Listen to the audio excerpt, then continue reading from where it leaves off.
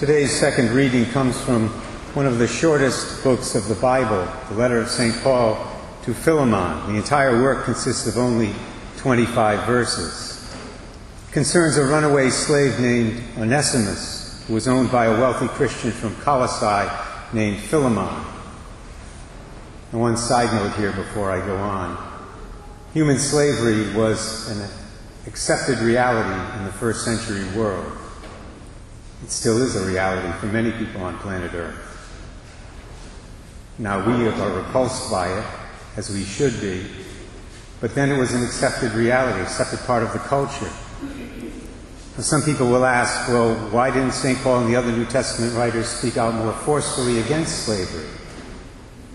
Well, lest we forget, at the time Christians were in no position politically or socially to change any of the laws of Rome.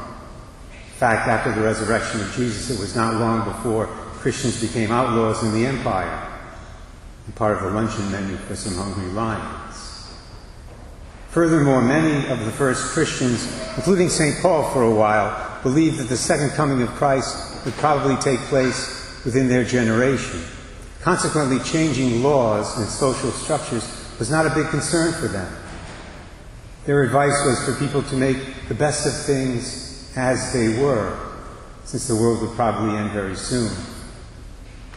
But it's interesting, in spite of the fact that slavery was socially accepted, good Christians like St. Paul did perceive the injustice of it. That's easily discerned from what he says in this letter.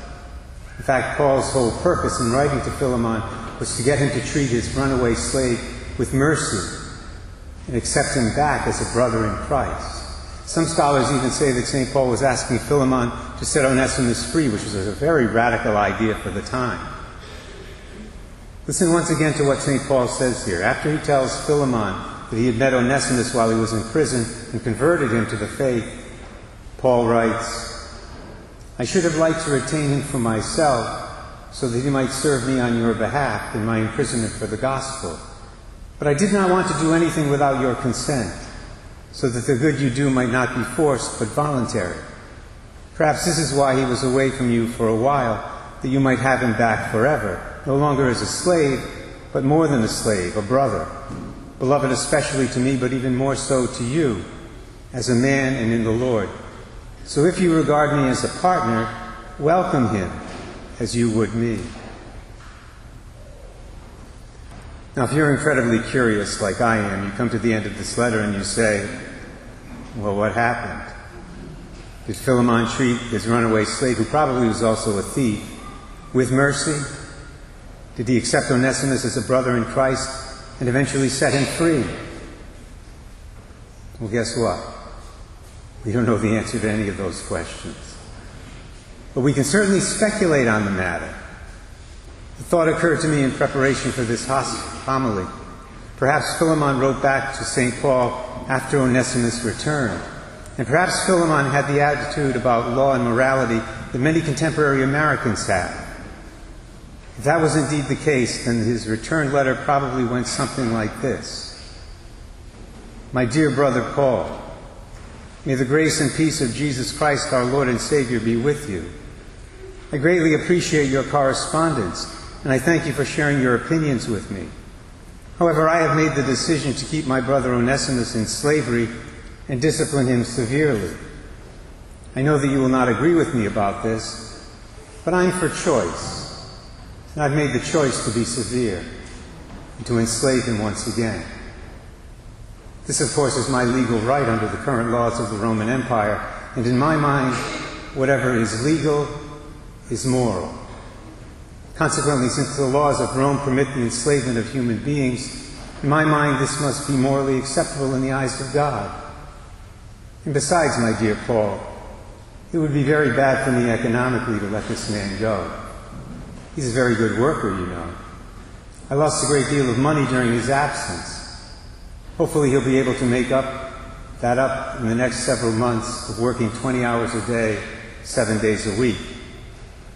I have a saying, and I believe it applies here.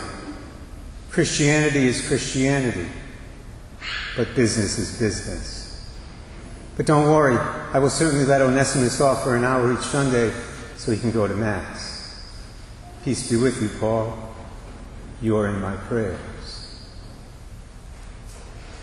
That's what Philemon would have said if he had the mindset that many contemporary Americans have.